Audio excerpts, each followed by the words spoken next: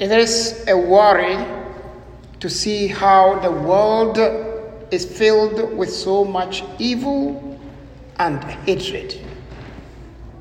How the children of God are so divided based on ideologies, based on religious beliefs. And we sometimes get angry with the world and sometimes even with God for allowing this to happen. Why does God not crack the whip immediately? Why does God not get in to change the situation? And this raises the question of theodicy.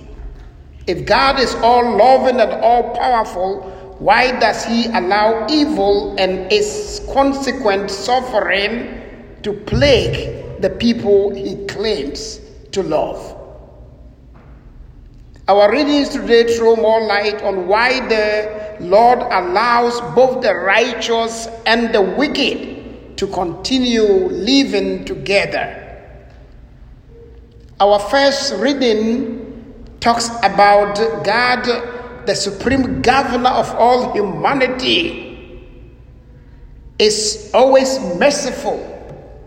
He is forbearing, forgiving, and kind. Although he is just, although he is powerful, he is also lenient on the sinner. And I believe if God is going to act out of his justice without mercy, without compassion, probably I would not be standing here today. And I believe you will not be admitted into the pews today. But the Lord is also merciful, and he shows forbearance for each one of us. This is what is dramatized by the parables in the gospel today. Jesus highlights the theme of divine forbearance and patience in the parable of the wheat and the weeds. Jesus tells the story of a farmer who sowed good seed, but at night his enemies came to sow weeds among the wheat, probably as a way of denying the farmer of a good harvest. But no, when I was in the high school, I remember one of the simplest definition of a weed is a plant out of place. So the weed is also a plant, but it's only that it is not needed there. It doesn't mean the weed is useless. The weed is good for something else. But when it comes to the kingdom of God, the weed doesn't play any significant role than to destroy the growth of the community. But we are told that the servants who demanded immediate justice wanted the master to give them the permission to go quickly to uproot the weeds. Let's get rid of that, sir. But the master said, wait, let them grow together. And at harvest time, I will gather all the weeds, bundle them, and place them in the fire. And the wheat I will gather and put in my barn. That is the difference. So the master is saying that in your attempt to uproot the weeds, you might accidentally uproot the wheat as well. And that is what happens. We live in the world where we all behave like these servants. We want instant justice. At times we don't even know the full story, yet we make judgments on people. When 2 or 3 people gather together, a third or a fourth person is in trouble because we are gossiping about the person and saying all kinds of things that we are not certainly sure of. I believe in our world today, there are people who have been thrown to jail for 20, 35, 40, 45 years. Some have been even executed for crimes they never committed. And it's interesting that some of us Catholics and Christians who are strong defenders of pro-life, who are strongly against abortion, which is right, I admire them, are some of these people also supporting the life penalty, the death penalty, as if that is not also life that is being lost. We want to pay back people in their own coin, and today scientific evidence and DNA have proven a number of people innocent. Meanwhile, all their youthful times have been wasted in prison. And only God knows how many of these have been killed.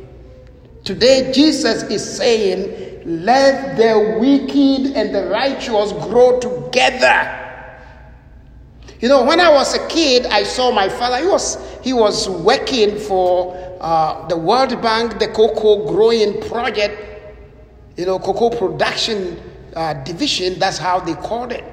And I remember that some of the ladies who were called the pollinators would go and pollinate, taking the pollen from the anther of a flower and transferring that onto the stigma of another to boost production.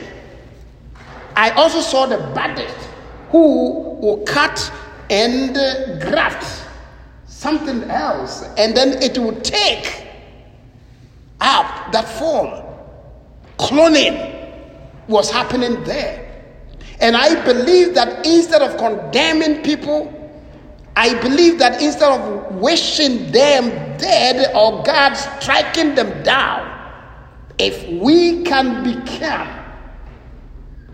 the pollen from the good flower to be transmitted to the other, the church will grow.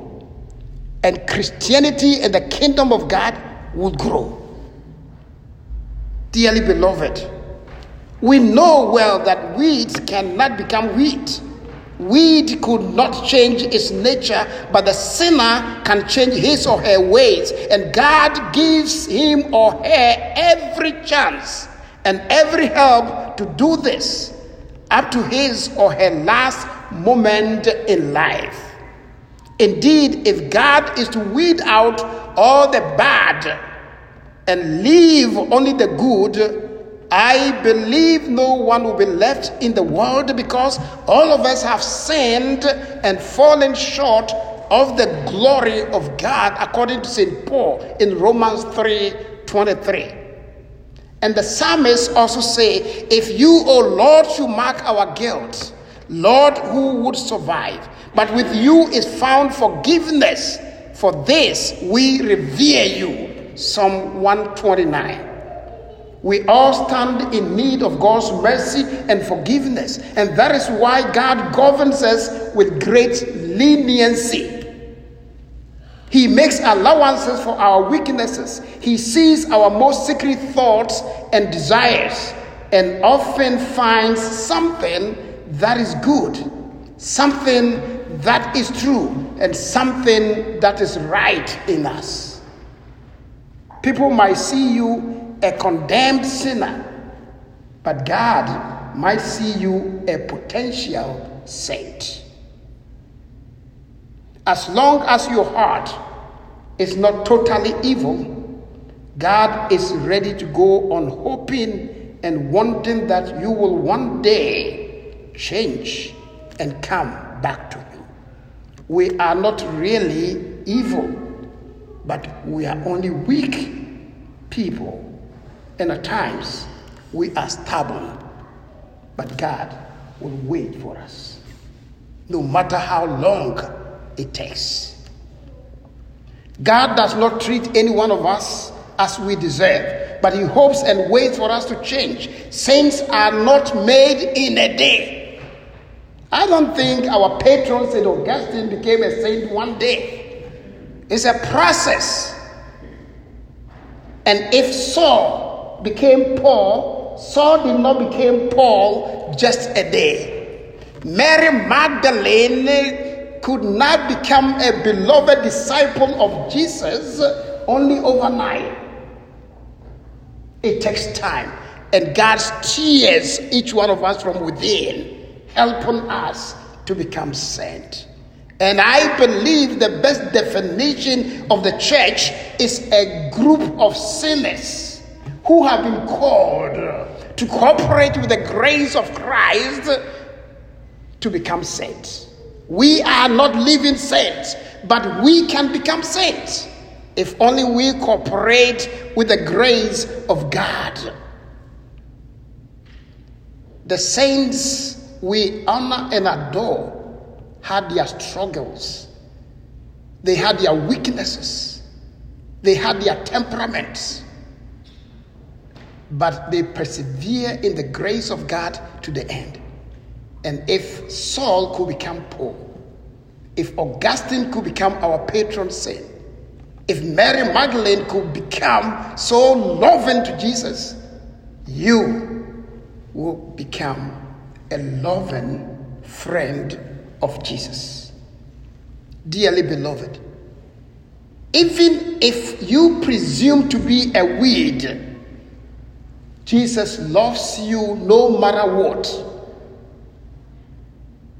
God will not exclude you from heaven because of the sins you have committed, but because your pride and stubbornness prevent you from repentance of these sins while you have the opportunity, while you grow with the wheat. God is giving you the privilege of repentance, so please do not allow this opportunity to slip by. In fact, if you do not go to heaven, please do not blame Jesus. At some point in time, it's going to be the harvest time. Another time, it might be too late. Now is the hour. Today, if you hear his word, harden not your heart. He is ready to receive you. He is ready to welcome the sinner like the prodigal son. Come on, don't ever believe that you are abandoned by the Lord and that because of your sins you are down, going into the drain. No, you are precious in the eyes of God because Jesus sees in you a potential saint. For those of us who believe we are wheat, let us from today try to imitate the patience that God shows in dealing with us sinners. While we must not approve of their evil deeds or of their sins, we must still look on them as our brothers and our sisters and do all in our power to put them back on the road to heaven. We can do so by welcoming them and by our fervent prayers for their conversion. In fact, the time that we spend in gossiping about the faults of others could be made very useful if we can take just a fraction of that to pray for them. That can change a soul. Dearly beloved, this is not to say that it is going to be easy, but we can be certain that God will give us the necessary grace and strength to subdue our natural weaknesses and aversions if we try to act with charity and true brotherly interest toward our erring fellow. How do you see your husband? How do you see your wife? How do you see your co-workers? And even how do you see Father Godfrey? How do you see the one sitting in the pew with you? Are you seeing him or her as the wheat or part of the wheat? Let us not prejudge, but leave that into the hands of God. May God bless all of us. Amen. Amen.